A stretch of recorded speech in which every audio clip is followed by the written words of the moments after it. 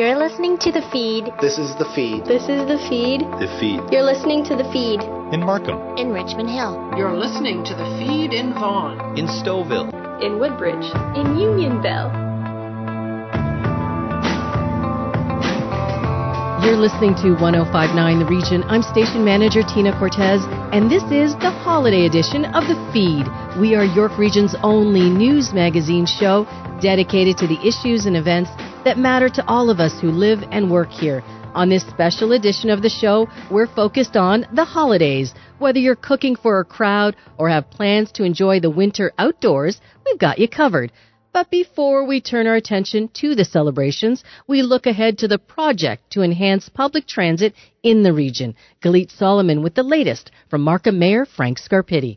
So, Mayor Scarpitti, the Yonge Subway extension is definitely a topic that's on your mind and on the minds of a lot of people here in York Region. Tell us a little bit about the status of the project.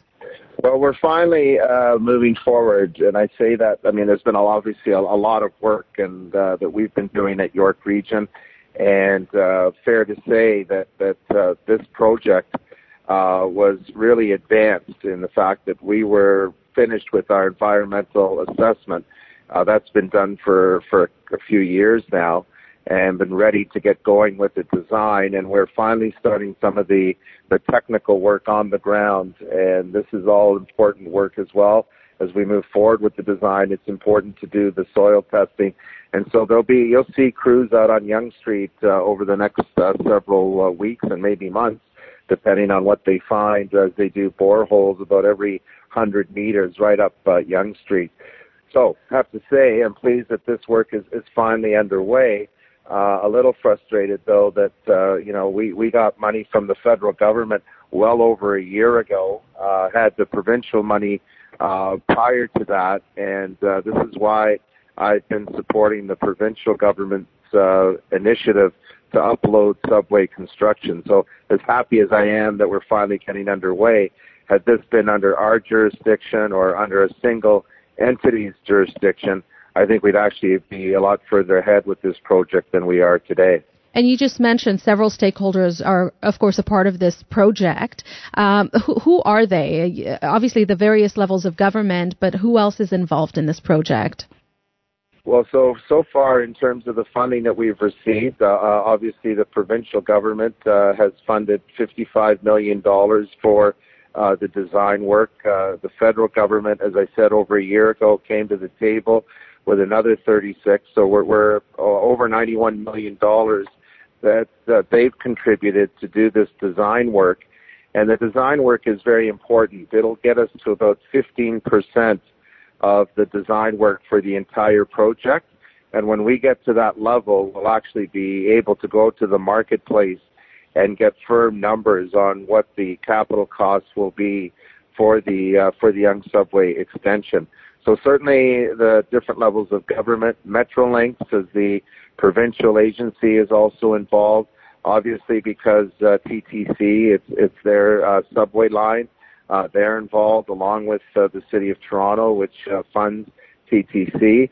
And for us in our jurisdiction, it's the York Region Rapid Transit Corporation, otherwise better known by the public as Viva Transit, is involved. And, of course, York Regional Council through the funding of the Viva Transit Corporation as well.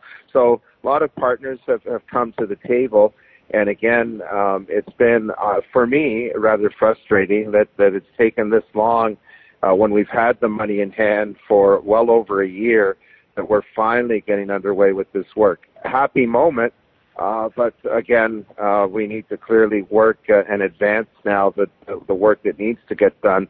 Because as great as the progress is, we in the last provincial budget there was some money set aside for the construction of the subway.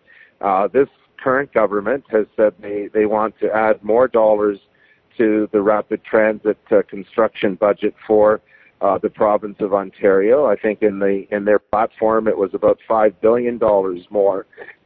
What kind of time frame are we looking at going forward from where we stand right now? Well, my hope is we're looking at about a year to 18 months. We've already asked our staff, because this, again, it's been bringing all the partners together, getting the staff assigned from the various parties to work on this project. As I said, that's been frustrating, and one of the reasons, again, that I've supported the uploading of construction for the subway is to really end kind of the jurisdictional issues, and sometimes that's disagreement on things, but it's also sometimes just coordinating and getting the process underway, which is, as in this particular case, I think has taken far too long.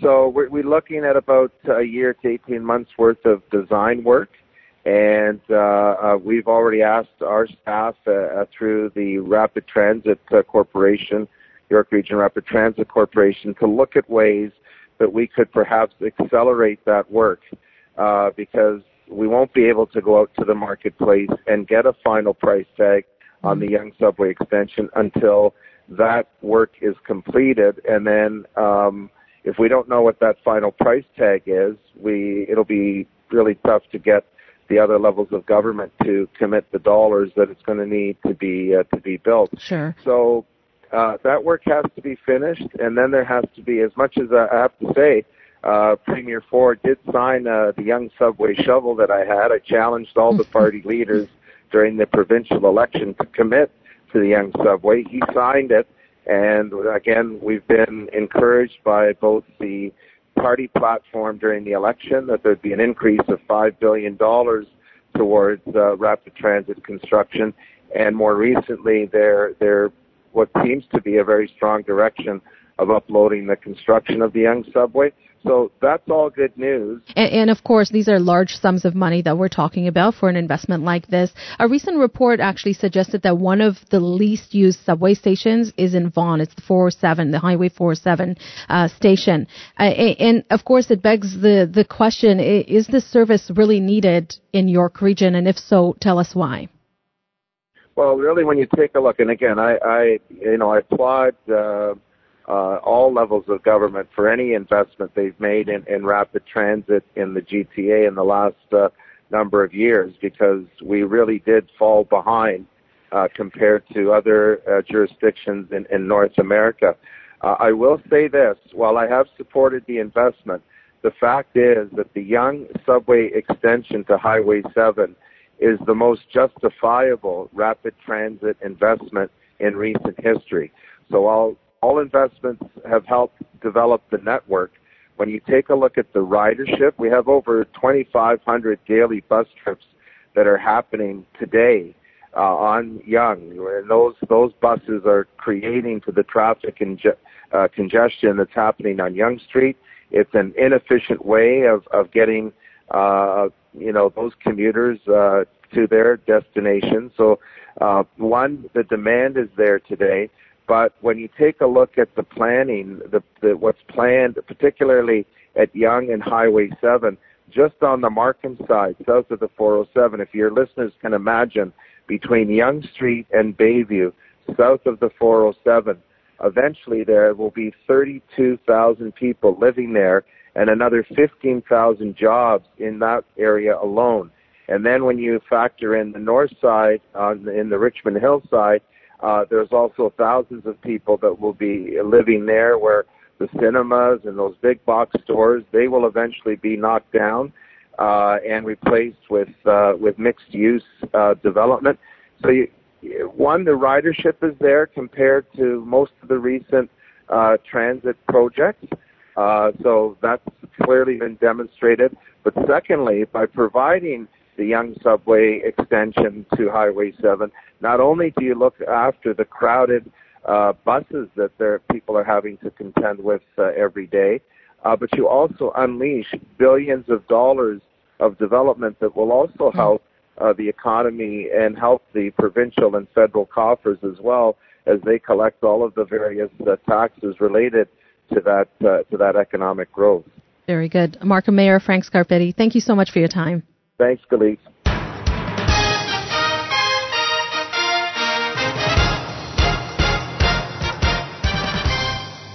This is The Feed on 105.9 The Region on this special edition of the show. If your holiday plans include mealtime, Christy Laverty has some advice to hopefully please all your guests. So we're joined now by Andrea Bucket. She is a chef and a speaker with Andrea Bucket Cooks, which is perfect because we want to talk about cooking over the holidays. Thanks for joining us. Yes. Thank you. Thanks for having me, Christy. So what prompted this was a conversation about holiday dinners and this growing sort of list of dietary restrictions. You know, we have guests who are vegetarian, maybe guests who are vegan, and maybe we're not vegan or vegetarian, and, you know, that kind of can be a bit stress-inducing when you're cooking over the holidays. So maybe you can talk a little bit about some of the ideas and tips and how we can maybe do this holiday cooking thing and accommodate everybody without completely overwhelming ourselves. What I would say is that if you have someone or several people in your life who will be attending a family dinner, you know, maybe suggest that, you know, everyone can bring something. Not only does it help you in the kitchen because then it takes some of the pressure off, but then you're not on the hook to make everybody happy. Right. So instilling this sort of potluck idea, like in my house, what we do is I do something called the side dish challenge, where all my kids have to make something, and then I know that they're going to have something that they like. That's an amazing So it's kind of fun. The other thing is vegetables. Vegetables, everyone can eat vegetables. We have tons of veggie side dishes at Christmas time, so it's not as hard as people think, and it's really easy to swap out things like, for instance, we were saying vegetarians.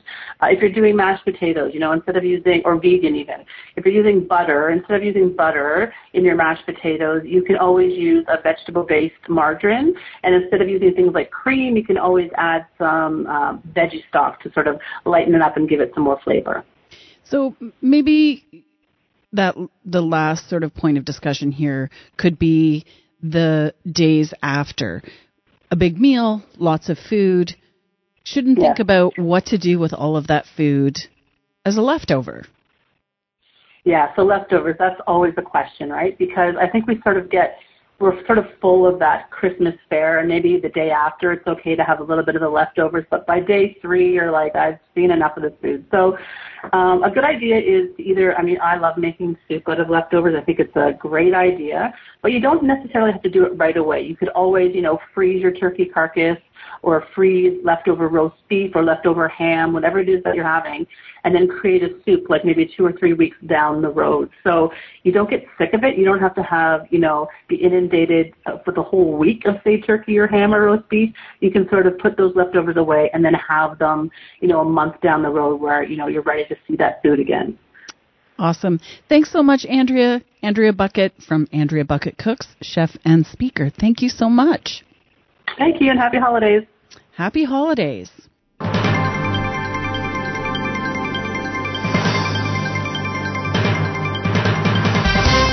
You're listening to The Feed on 105.9 The Region. No matter what holiday you're celebrating at this time of year, tradition plays a part. Heather Good is next with the story of Kwanzaa. Another celebration that we have going on is Kwanzaa. Can you first tell me, what is Kwanzaa? Kwanzaa is an African, American, and Pan Am holiday celebration created by Dr. Karenga in 1986, and he's a professor and, of course, was also the chair for the Department of Black Students in California State University. Why was it created? What was the reason behind, from what you know, why he created it? What he takes into consideration, Kwanzaa is an act of reclamation of our African communal culture, created to reaffirm and to restore our rootedness in African culture, to reaffirm and reinforce the bond between us as a people. And so he introduced 7 principles. What are some of those? Do you know? The 7 principles, first is unity. And unity stresses the importance of togetherness for the family and the community.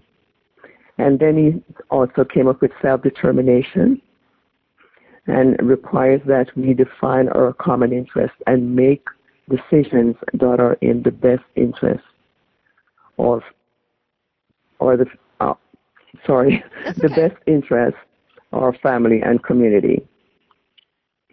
We also have collective work and responsibility, and that reminds us of our obligation to the past and present and future, that we have a role to play in the community, society, and the world.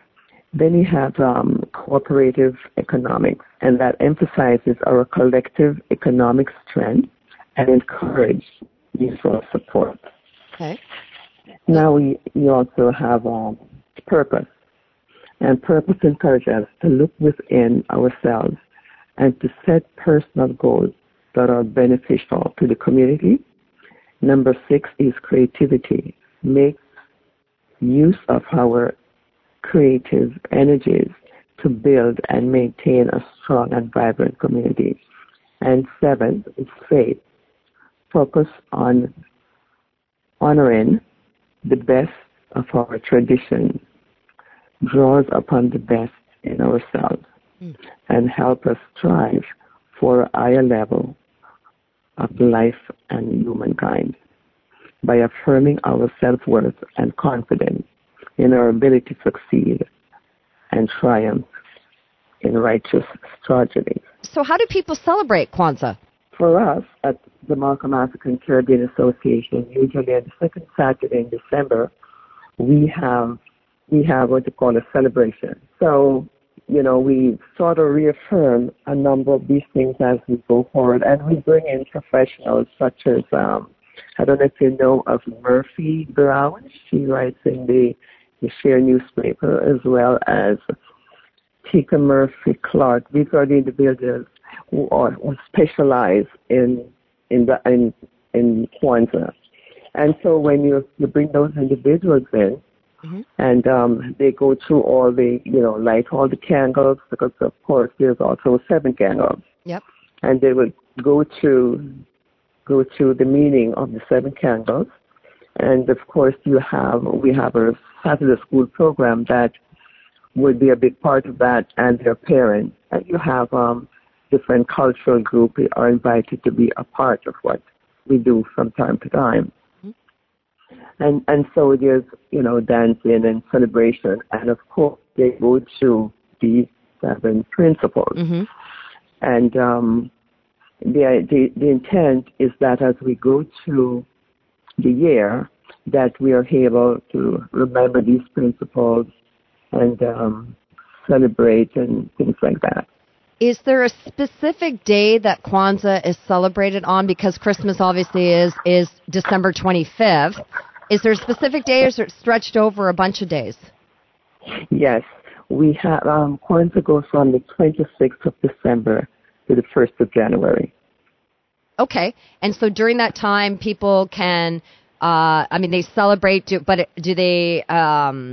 is there types of food that they eat that are specific to Kwanzaa or anything like that? Because food's always a big part of celebrations.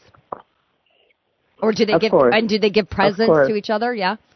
I think during the month, during that 7-day stretch, of course you have to you go through the rituals of lighting the candles. If you are quite involved with it, you have the different candles that you lit each day, and each of them is lit for a specific reason. And so as I list as we go down, so they sort of focus on those reasons why this candle is lit on that day and things like that. And it's also a time of, coming together and reminding each other what this whole idea of Kwanzaa is about. And so they are hoping that on the celebration, which is on the 1st of January, that's a huge celebration. And of course, it is the understanding that going forward, we need to remember what it is that we do for the last 7 days.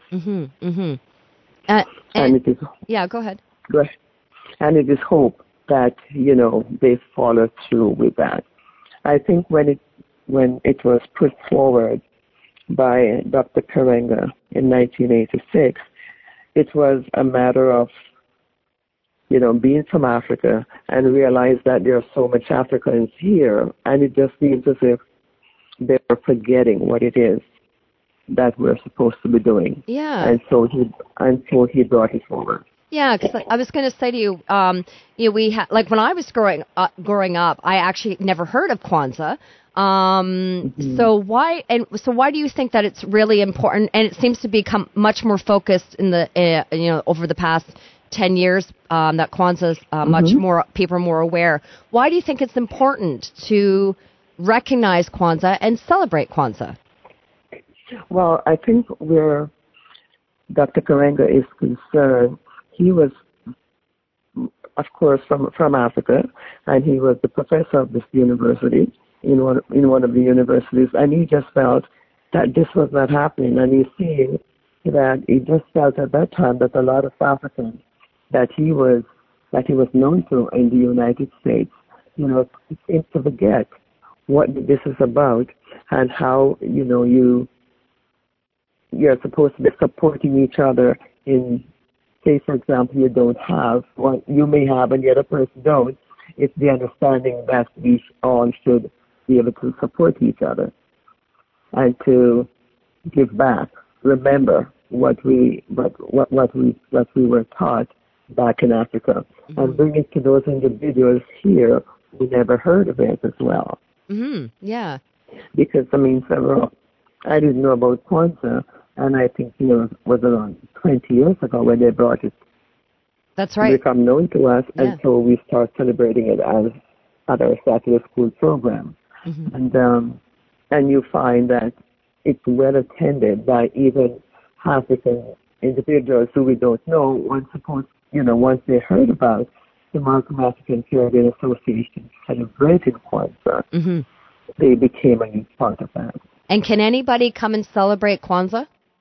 Sure. Yeah? Everyone is welcome, and it's usually well attended. Fantastic. And Pat, how will you celebrate Kwanzaa?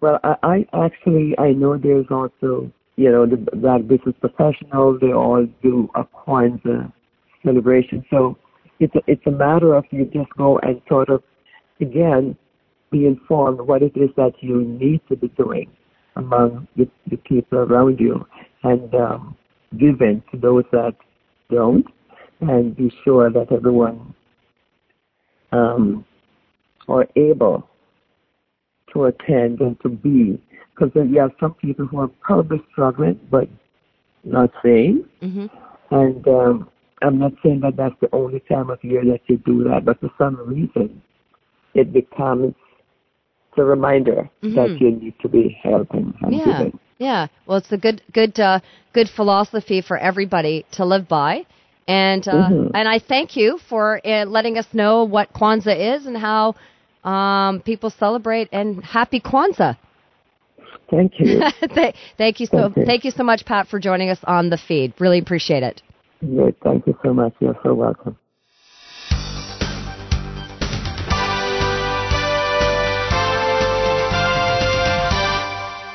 This is the feed on 105.9 The Region. I'm station manager Tina Cortez. If you missed any part of our show, go to 1059theregion.com for a replay.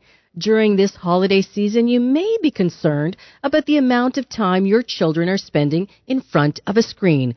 Well, you're not alone. Some straight talk from a tech expert. So today we're joined by Amber Mack. She's an author, speaker, I'm going to say like a tech wizard. If it's technology and it's trending and it's hot, Amber knows about it. And what we wanted to talk a little bit about is kids are out of school, it's holiday break, and we're going to be seeing probably some increase in that screen time and technology. Maybe we can start off talking about some tips to help parents and kids manage this technology over the holidays. Yeah, absolutely. And I think one of the most important things to pay attention to as a parent is that not all screen time is created equal. And that's really important to remember because oftentimes we set these rules about screen time in terms of 30 minutes here and 1 hour here. But the reality is if your child is doing something and using a screen where they are learning or coding or building something or crafting or even cooking,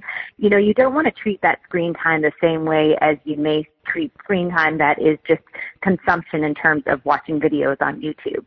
Yeah, and that's probably a good point here and I may be aging myself slightly, but, technology for me is different. But my children approach technology differently. They're 13 and 15, and most kids do. So, as a parent, you probably do need to sort of differentiate that technology and screen time as a whole. You absolutely do. And, one of the easiest ways, I think, to think about this as a parent, and I have a 9-year-old, so, I'm right in the middle of this right now, is that you need to think about creation consumption. And this is something I'm always trying to talk to my son about, is that if he wants to go and get inspired by videos that teach him how to draw, and he wants to sit there with a pencil and draw characters and learn how to do something new, I am fine with him spending more time on screens. If he wants to sit there and just watch videos of other little kids who are unboxing toys for the holidays, which isn't really adding a ton of value to his life, then I encourage him to do something else. So I think if we focus on creating something and creativity versus consumption, it's a really easy way to think differently about screen time. Do you have some tips on how maybe parents can get involved? Because technology doesn't have to be one person sitting in front of a computer. It can be something that the entire family does together. It really can, and I mean, that means that it kind of runs the gamut from everything from finding a really fun recipe online and baking it together as a family, or maybe you learn a new hobby. I was even very excited a couple of years ago when Pokemon Go was released. Even though it is a game, the reality is it did get kids and families outside searching for these Pokemon characters using the augmented reality app, which I think is a fun way for a family to get together and pass some time. So it really is about finding those things that you can also do together. I mean, the reality is there are going to be times when, you just need to unload the dishwasher and you need your kid to spend some time, on their own doing something. But I do think there's a real opportunity to engage together, even if it's making videos. Kids love to watch YouTubers. Well, why not tell them, okay, you know what, let's shoot a little video with your phone, teach them how to edit, which any parent can learn simply by using some really basic tools. And then you've turned an activity that was really kind of a passive viewing activity into something where they're learning a new skill. Which is an amazing suggestion because, YouTube is that area where kids are consuming a large amount of content, and it really is not that difficult to do, and it can be something that you can do together, and parents can learn something from their children. I think that's absolutely true. And, so often we think about YouTube and we think, oh, well, I don't want my child to be public on YouTube. I don't want them to be producing videos that everyone can see. But the reality is you can create a YouTube channel and you can lock it down so only people who have the direct link to the videos are able to see those videos. So if you have younger children, and I would say 12 and younger, that may be something that you want to consider. It's a little more difficult when they get into the teen years, but I do think there is an opportunity to create content and to be able to share that content. And I think these are the skills that kids are going to need in the future. I mean, this is all about digital literacy, and this is something I think from a communication standpoint that's going to be critical when we think about jobs that are going to exist in 5 or 10 years. Yeah, because the technology is not going away, and we every year continue to see, new trends, new technologies. Here we are going into 2019, and we're going to continue to see those things growing, and we want our kids to be leaders in that field.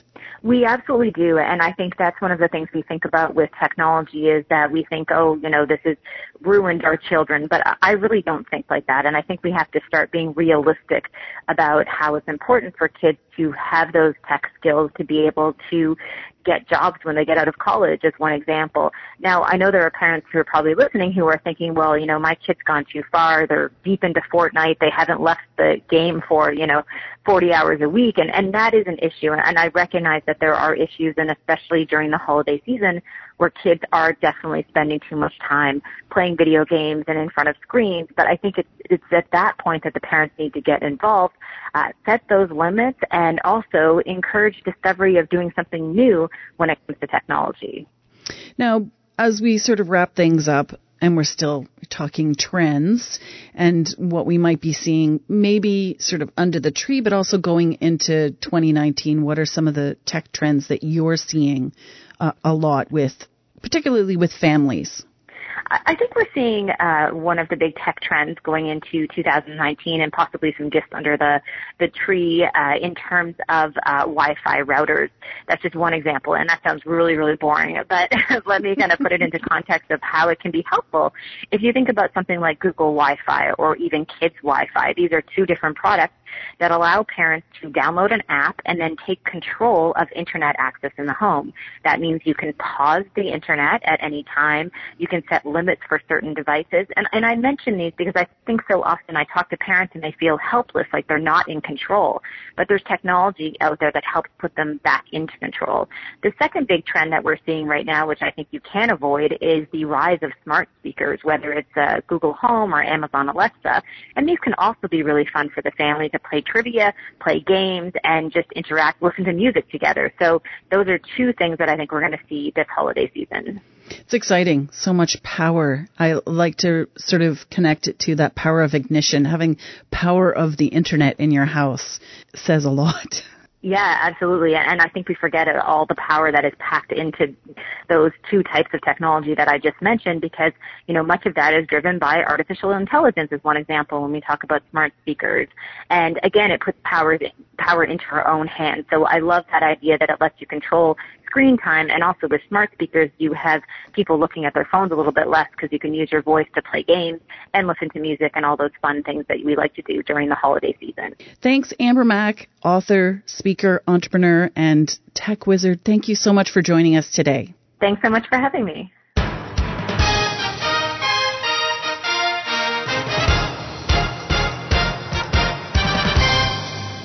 You're listening to The Feed on 105.9 The Region, where we share stories, issues, and events from across York Region, including how to reduce the amount of waste over the holidays. Afwaba with the story. How does one keep waste to a minimum, especially during the holiday season?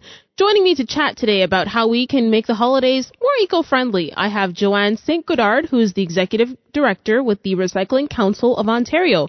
Joanne, thanks for joining me. Thanks so much for having me. What are the top tips in order to reduce waste during and even after the holidays? Yeah, it's a really, really difficult time to not consume. We're very, very tempted, and these days that's the basis for Christmas for sure. You know, what the biggest commodity is for everybody is time. Spending more time with their loved ones. And so the very first meaningful thing they can do is actually think about an experience. We encourage experiences, time together, an outing, going to the museum, taking in a movie, taking in a concert. I had a friend today decide that she was going to take her entire family for a winter horseback riding experience. So really experiences over things is the number one tip. Time in and of itself is a gift, right? And I think we get so caught up in buying stuff, we forget about spending that time with the person in general. You're absolutely right. And, we're all so caught up in the busyness that becomes the Christmas season that by the time the day actually comes around that, we're exhausted and we don't actually have any energy to take advantage of the time off that the Christmas season affords us. I love it. Okay, so time, number one. Okay, so what are some other tips you can give us? Really what's trendy and really heartfelt is homemade items as well. Everybody likes to eat, so if you're into cooking, giving a gift of food, knitting, for an example, a homemade a gift that is practical, it's wearable, but again, it has your personal signature to it. Instead of buying a CD, and that might be an old term now, you're actually buying a service for someone. So you might want to think about gifting them a season of Netflix or gifting them some kind of a membership on an Apple Music. So again, you're not walking away with someone that's something that's going to end up in landfill, but you may be appealing to moviegoers or TV watchers or music lovers as well. You know, with the holiday wraps and the holiday wrapping and all of that you purchase, and then after they unwrap the gift and then they throw it away, is there maybe an alternative that we can do instead of buying all of that holiday wrapping paper? I can tell you what my mother-in-law does because she's a master at it. She buys the plain brown, fully recyclable, sometimes it has post-consumed material in it to begin with, and she wraps her gifts with that plain brown paper and then decorates it up with her own sometimes sayings, sometimes verses, and sometimes a little picture. And I think, you've seen all sorts of different options. You've seen there are tie bags where the gift goes right into the bag and it gets tied up and then that bag gets used over and over. Mm-hmm. I've even received gifts in newsprint. Sometimes they're comics, so it's quite colorful. And in fact, that's the one that sticks out most under the tree because it's unlike any other. Right. So I think people are pretty sensitive to the overconsumption that has become Christmas. I think they also appreciate that so much consumption has created so much waste. And we need to become more creative around that. And people want to give something personal. So personal wrapping paper that's designed by the person giving it is pretty personal. Can't get more personal than that. All right, cool. And then and using shoe boxes too, right? Instead of maybe going out and buying boxes and then having to, wrap that up. Just get rid of the shoe boxes that you already have in your house too, right? Yeah, absolutely. I do that to my 13-year-old, although he's always wanting new sneakers. So sometimes he gets disappointed when I'm using the shoebox, but there's really no shoes in that shoebox. So you just have to be careful that you're not disappointing the person. But absolutely, there's so many different so many different innovative things we can do. Perfect. Okay, now talk to me about maybe. Sometimes it might be a taboo topic during holiday season, but we're going to go there. Re-gifting, in case you get something that you don't necessarily like, tell us how it can be maybe a good thing environmentally, maybe giving it back. Yeah, I'm all about re-gifting, and I don't think it has to be insulting. And sometimes I re-gift something without the receiver knowing that's been given to me. But, the idea is that if you've got something in your possession, if somebody's been giving you something, I think when you give something to someone, you want to make sure they actually use it. So if in fact it's an item that's not really, your thing, but someone else who would love it, there's really nothing wrong with giving it over to that person. I think the idea is we want to maximize the use of the item so that this person really loves the product or the item that you're actually giving. So I think this is all in the spirit of enjoyment. It's the experience of making sure that you're utilizing the things that you have in your home or whatnot. So, you don't have to tell the person that you ended up to re-gift it. You don't have to tell the receiver that this item was given to you. I think it's all about maximizing the use of the products that we're going to spend money on or that we happen to have in our home so that they don't sit unused and, again, ultimately end up in landfill. And I know it probably might be the obvious, but don't re-gift and give it to an immediate family member so that the person can maybe see it down the line. Maybe keep a small note for yourself so you don't re-give it back to the person who gave it to you. There may be that's probably very sound advice. Perfect. I agree with you there. Okay. Let's talk about keeping it real. Talk to me about maybe the benefits of using real items. For an example, like trees, instead of using fake ones. Yeah, I think ultimately we know that, there's a lot of energy and material that goes into making a mock or a mimic of something that's actually real. And so there is the resources and the materials that go into making fake trees. And usually those trees are made up predominantly of plastic, and unfortunately some of that plastic is really, really difficult to recycle, particularly when it comes in the form of a tree. It doesn't fit in your blue box, and it's probably a composite material that's really tough for the recycling industry to try to actually remake or process into new items. So, the benefit of a living tree is that, in fact, when you're finished with it, you can take it outside. Many municipalities receive it at the end of the year or within the new year, and they use that. They mulch it up, and they make landscaping for the municipality. It gets repurposed, and of course, because nothing is waste in nature. The natural material that's part of the tree gets put back right back into the ground where it can of course provide nutrients for soils as well. Or in some cases, if you're lucky enough to live in the country, you can actually use it for wood, or you can use it for your own landscaping purposes as well. So there are, of course, there are benefits both in terms of ensuring that you've got nothing to discard in landfill, nothing that actually has to be recycled, and something that is natural that can be put right back into the ecosystem. Hopefully that'll allow maybe residents to take a second look into getting real trees instead of just buying fake ones and chucking it in the garbage afterwards. Yeah, and tree farmers, I mean, by their very nature, they want their trees to be healthy, they want them to look good, and of course they want to keep producing trees year over year in their farm. So they have a vested interest in ensuring that they grow sustainably.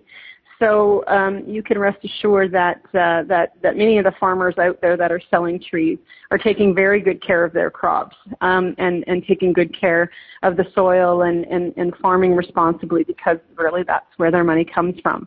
So and again, the materials for trees can be absolute nutrients for the ground. So that material can go right back into the ecosystem without any harm whatsoever. So we do encourage people to look at natural and real trees if they can.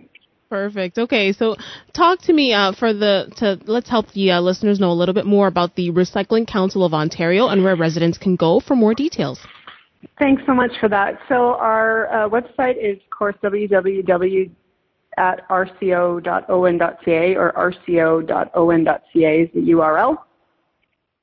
And the Recycling Council has actually been around in Ontario. This is our 40th year as an anniversary. And we really help keep the issues of waste and consumption at top of mind for the public, and try to get them to understand not only the environmental costs of overconsumption and waste, but the economic and social ones as well. So we do a lot of public awareness work. We educate through our programs in schools, at the elementary and the secondary level. We do a lot of research and policy work as well. So we work with governments to develop new regulations that help companies and citizens reduce their consumption and ultimately reduce their waste as well. So again, rco.on.ca, and we're welcoming any calls or interest in the organization. We are a not-for-profit charity, so if you'd like to make a Christmas donation in lieu of purchasing something, again, a very good wasteless gift. Perfect. All right, Joanne, thank you so much for chatting with me about this very important topic, ways of reducing our waste during the holiday season. Happy anniversary to the Recycling Council of Ontario. Happy 40 years of continuing to help Ontarians reduce their waste in as many ways as possible. And, of course, Merry Christmas and Happy Holidays. Thanks so much, and Merry Christmas to you and your listeners as well.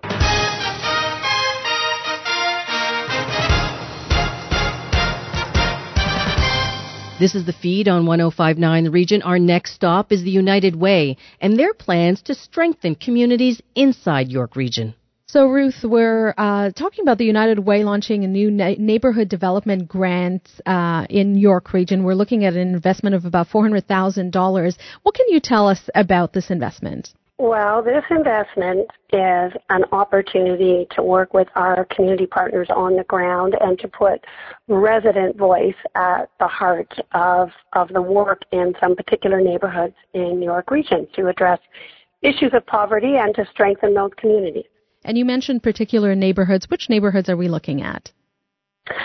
We are going to focus going deeper into Markham and Georgina. Okay. And what in particular about these specific neighborhoods do we see a need for this sort of support? Well, it's hard to choose particular neighborhoods to go deeper in, and United Way, of course, is invested in a range of programs and services all across the region. But we chose these two areas for a variety of reasons. In part, our research and mapping tells us that there are concentrations of people living in poverty in these areas, and in fact that they could benefit from a stronger resident voice and an opportunity for some of the community organizations there to be working together to address some issues in their local communities. And we worked with the Region of York staff to identify some of these key areas. So in Markham, we know there's a growing newcomer population, in particular South Asian newcomers and Chinese newcomers who really need to access services, but also to encourage and enable those residents to really be part of their communities and have voice in their communities. And Georgina struggles with issues like access to services because of transportation or just service gaps on the ground. And so those are two places where we're going to start with this work. Okay, wonderful. And clearly you're looking at the specifics of each community and what their needs are within that particular community, right? What kind of research would go into isolating and understanding what the need is in a particular community when it comes to funding from the United Way and how that funding is decided upon? Well, overall, we look at a number of factors when we're choosing to fund programs and services. We do take a place-based look, so we look at where we need to fund services to make sure that they're accessible to people who live in the area, and particularly, as you know, United Way is focused on alleviating poverty and looking at issues related to poverty, so we look at that.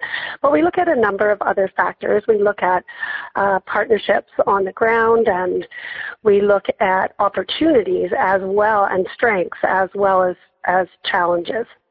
Can you share the names of some of these organizations that will be benefiting? Yeah, happy to. We have been invested with a number of these partners over the years, so it's not that this work hasn't been happening in York Region in the past. This will allow us to strengthen and deepen it.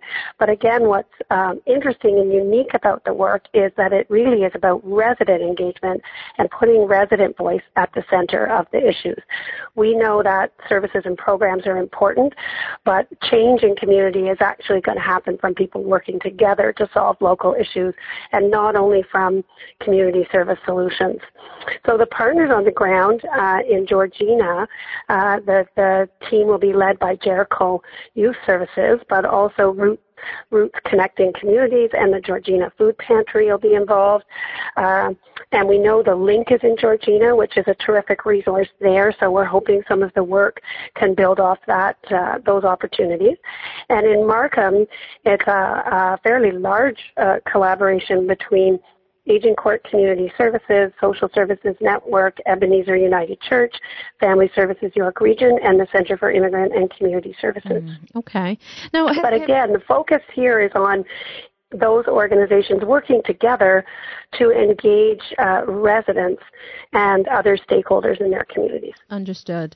So I'm very curious, and I'm assuming just as population grows in any given community, so too does the need for services like this. Is that something that you've noticed specifically in York Region? Has the need within York Region over the years grown for the support that the United Way provides? Well, reports like our opportunity equation tell us that poverty is growing all across the region. But York is one of the fastest growing municipalities. And while it's very prosperous, poverty is actually growing in York as well. So in the 70s and 80s, there were no neighborhoods that we would identify as low-income neighborhoods. But today, about 16% of neighborhoods in York are identified as low-income through our research. We also, you may know that United Way facilitated the first point-in-time count to identify the number of homeless people in York a number of years ago. And more recently, the region has picked up this work and did it recently, and that there are, for example, a lot of hidden homeless people in York Region. So those challenges associated with poverty are growing in York as they are across the region. Right. Okay, very good. Anything else that you'd like to add in particular about this initiative? Just United Way is really working to bring attention to unignorable issues across the region, and poverty is at the root of those. And we are very pleased to have some terrific community partners who are doing such a good job in York Region already. And we're really looking forward to this more innovative approach through coalitions and working with residents so that local people can really create their own York-based solutions. Very good. Ruth Crammon, the VP of Community Investment and Development with United Way, thank you so much for your time today. You're very welcome.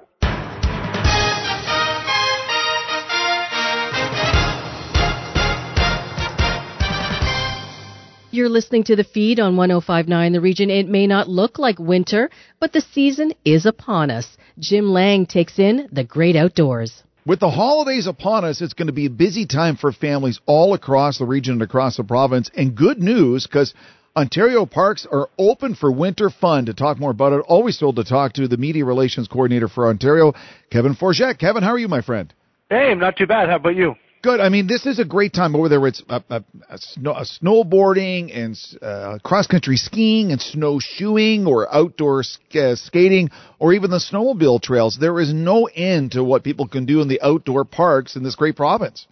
Yeah, no, we have been so lucky with an early season. You mentioned the skiing and the snowboarding. Resorts opened up this year earlier than really they have in years and years, pretty much since like 1997. So really, if you're looking to even enjoy it this weekend or even over the holidays, good news is they're going to be pretty much in full swing at almost all the resorts across the province. Even for Christmas Day, we have Horseshoe Resort, Blue Mountain, and Hidden Valley, which is up in Huntsville, open on Christmas Day. So if you don't want to spend time with the family doing the turkey thing, why not hit the slopes instead? That's a great idea. Now, the other thing that I've been turned on to the last couple of years in the province is these outdoor skating trails, and I've hit a few of them, but there's one I think I'd like to check out.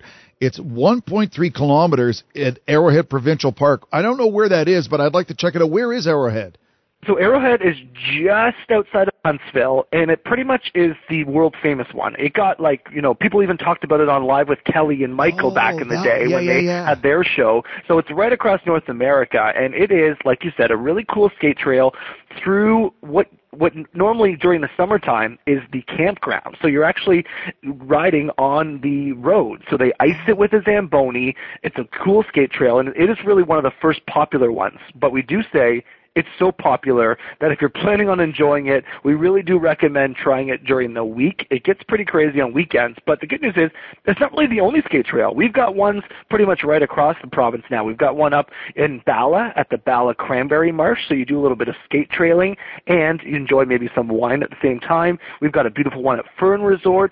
Blue Mountain just opened one at the top of the mountain, so while you're doing the ice skating trail, you're overlooking Georgian Bay, which is kind of cool too. So lots of great skate trail options for sure. Speaking with Kevin Forget from the Media Relations Coordinator for the Province of Ontario Tourism and Destination Ontario. And Kevin, one thing I'm intrigued about is something at Windy Lake Provincial Park. It's new roofed accommodation. What exactly is that? So what they've opened up, not just at Windy Lake, there are different areas across Ontario now that Ontario parks have cabins. So you rent these cabins, not only just during the summertime, but they're opening up in the winter too. So they're really neat. They're all a little different. Some of them have washrooms, some don't. They've got fireplaces inside that are not wood-burning fireplaces, but they're off propane. Mm-hmm. And it's neat because you get to enjoy these during the winter time. So even you mentioned Arrowhead Provincial Park as a place for the skate trail. I actually stayed in one of the cabins up at Arrowhead this past winter. And it's a cool experience because you get to do the snowshoeing. You see all the snow, and you get to stay inside of a warm cabin at the same time. So Windy Lake just opened one up. There's some great options for doing that and some ice fishing when the conditions are good. So if you head to OntarioParks.com, they've got a list of different roofed accommodations right across Ontario that you can enjoy this winter. It's an alternative to winter camping in an actual tent. It's more of a warmer route to do it in the cabin instead. And it's funny you brought that up because I know some people tried to do the tent routine, but it is a little extreme. And this whole cabin idea with the Provincial Parks of Ontario, there's a sense of cleanliness and safety that, to me, is more inviting for couples and families to take part in this. For sure, and it could be a major snowstorm, and you still have the roofed cover. That's really the key thing: roofed accommodations that keep you toasty and warm. And if you want more of a higher end roofed, if you're planning on doing any resorting really across the province at all this winter, book early. March break's going to be here in no time. Family Day is almost just as popular as March break, if not more popular. So don't wait until the last minute. Maybe it's get on the computer this weekend and book something for later this winter because, the unfortunate part is winter only lasts for a couple of months, so get out and take advantage. And a lot of people who are dedicated anglers swear by ice fishing, and we are kind of blessed in this province with some of the best ice fishing in North America.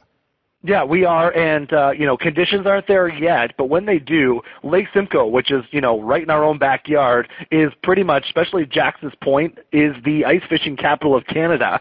So it's neat because you can get out, do some ice fishing. A lot of people are intimidated because they don't have the huts. They don't have the fishing rods. There are a lot of operators that will take care of all of that for you. So literally you show up, in your snow pants, your toque and gloves. They'll get you to the huts. They'll provide you with the bait. They'll give you the fishing rods. So they'll give you everything you need for an ice fishing experience, and you don't have to have any of that stuff yourself. Kevin, the other thing that's kind of neat for families and something that just to get out of the house if you got a little cabin fever over the Christmas break is a New Year's Day hike. Tell us about this kind of new initiative. So it's neat because it encourages getting out, doing stuff outdoors. So there's certain parks that are doing this New Year's Day hike, and there's really too many to mention. But again, I'm going to, I don't want to push the website too much, but OntarioParks.com has a New Year's hike, and it's neat because it's guided hikes. It shows you where you can go, what you can do, and if you want to do the foot hike, that's what they're going to do there. But one thing, and maybe I'm going to ask you this, Jim, when was the last time you threw on some snowshoes? You know what? I don't think I've ever done it. What? No, I got to get you on some snowshoes. Yeah, That's my goal before the end of this winter, to get you on snowshoes. Okay, yeah, let's do this. I always wanted to try it. It's neat, and it's nice because no matter how deep the snow is or what the conditions are, it really makes it a lot easier. So if you're not going to sort of do the hikes through Ontario parks, you can do snowshoe hikes. We have some great snowshoeing at the Scenic Caves in Collingwood. We have great snowshoeing up at Horseshoe Resort. A lot of the resorts, if you stay at them, offer this stuff for free. Throw on the snowshoes, go for a hike. It's going to give you the adrenaline you need, but it makes it a lot easier than doing it on foot. It's not as slippery, I guess is the best way to put it. The other passion I see, especially in the 400 series highways, are people with their trailers or their trucks pulling their sleds or snowmobiles. And we are also blessed with, am I correct? There are literally hundreds of kilometers of groomed trails for snowmobiles in this province? There are 30,000 kilometers of OFSC trails. So, again, we're waiting for the first OFSC club to say they're open. It's difficult because a lot of the trails do go over some water surfaces, so that's what kind of makes it a little bit more delayed on having these trails open. But over 30,000 kilometers of OFSC trails. And, again, it's neat because if you have your own snowmobile, get yourself a pass. They have some trail passes that you can get for just a couple of days if you want to try it out. Even this winter, they're going to make an announcement soon about Try Our Trails, where you can go out and enjoy it for free over a certain weekend, and I think that's going to be in February. But the neat part, too, is there are places, say, for example, up at Deerhurst Resort, that you can go and rent a snowmobile for the day. And so, again, same as the ice fishing, all you do is show up really with your snow pants, and they'll give you everything from the helmet to the gloves, throw you on a snowmobile. Well, they'll give you a lesson first, Jim. they'll make sure you're comfortable, and then you can go through and do some guided trails because the OFSC trails go right through the park, and it's kind of neat because they have the whole setup there, and it's an opportunity to try it and not have to own one yourself. It really is. There's no end to what we can do outside in the winter and embrace all that's great in Canada in this province, especially this time of year. Kevin, always a real thrill. Again, give that website a plug. So I'm going to give the website ontariotravel.net, has everything you need, daily snow reports, all of the stuff on OFSC trails, and then ontarioparks.com if you want to enjoy some of the roofed accommodations and the skate trail at Arrowhead. Kevin, all the best to you and the family with the holidays and the new year, and we'll look forward to doing this again sometime. New music. New music. A new artist on the feed. My name is Tara Macri, and I started singing, I think it was before I could walk. I would drive everyone crazy in my family, and I would run around the dining room table making up songs. My career right now, I live in LA, but I am here in my hometown, very excited to be here. This is my holiday song, Christmas for Two, on 105.9 The Region. Star in the sky, light up the sky. Wise men tell me I'ma get mine. Pen in my hand, look at that stamp. Drop it in the mailbox just like that. Fa la la la la la la la. Seal it with a kiss, just like this. Fa la la la la la la la. Well, I got one wish, a Christmas for two. I hope Santa's cool and brings me some you. Just one wish, it better come true. I hope Santa's cool and brings me some you.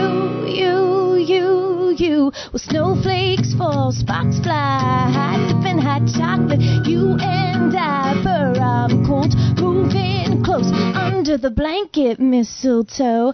Fa la la la la la la, seal it with a kiss, just like this. Fa la la la la la la la. Well, I got one wish, a Christmas for two. I hope Santa's cool and brings me some you. Just one wish, it better come true. I hope Santa's cool and brings me some you. And that's our special holiday edition of The Feed. If you missed any part of our show, go to our website, 1059theregion.com. I'm Tina Cortez. Thanks for listening.